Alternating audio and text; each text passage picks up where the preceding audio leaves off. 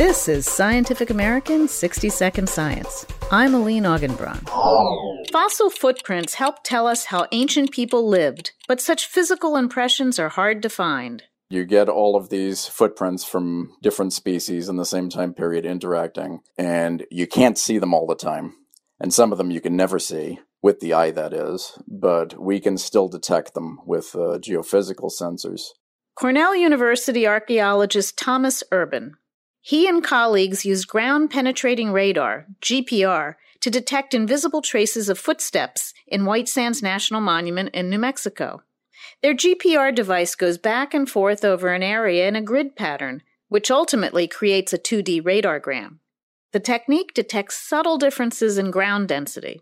Speaking about one set of otherwise imperceptible animals' footprints, he says, "These were caused by compression of sediment beneath the animal's track, and they relate to the weight and momentum of the animal." 12,000 years ago, the White Sands area was a large, muddy flat, which was covered with footprints from various species. Urban is excited about the stories so many footsteps suggest. For example, the researchers found no evidence of shoes or sandals. They did find human and animal tracks crossing each other, which suggests the prints were left during a hunt. The findings are reported in the journal Scientific Reports.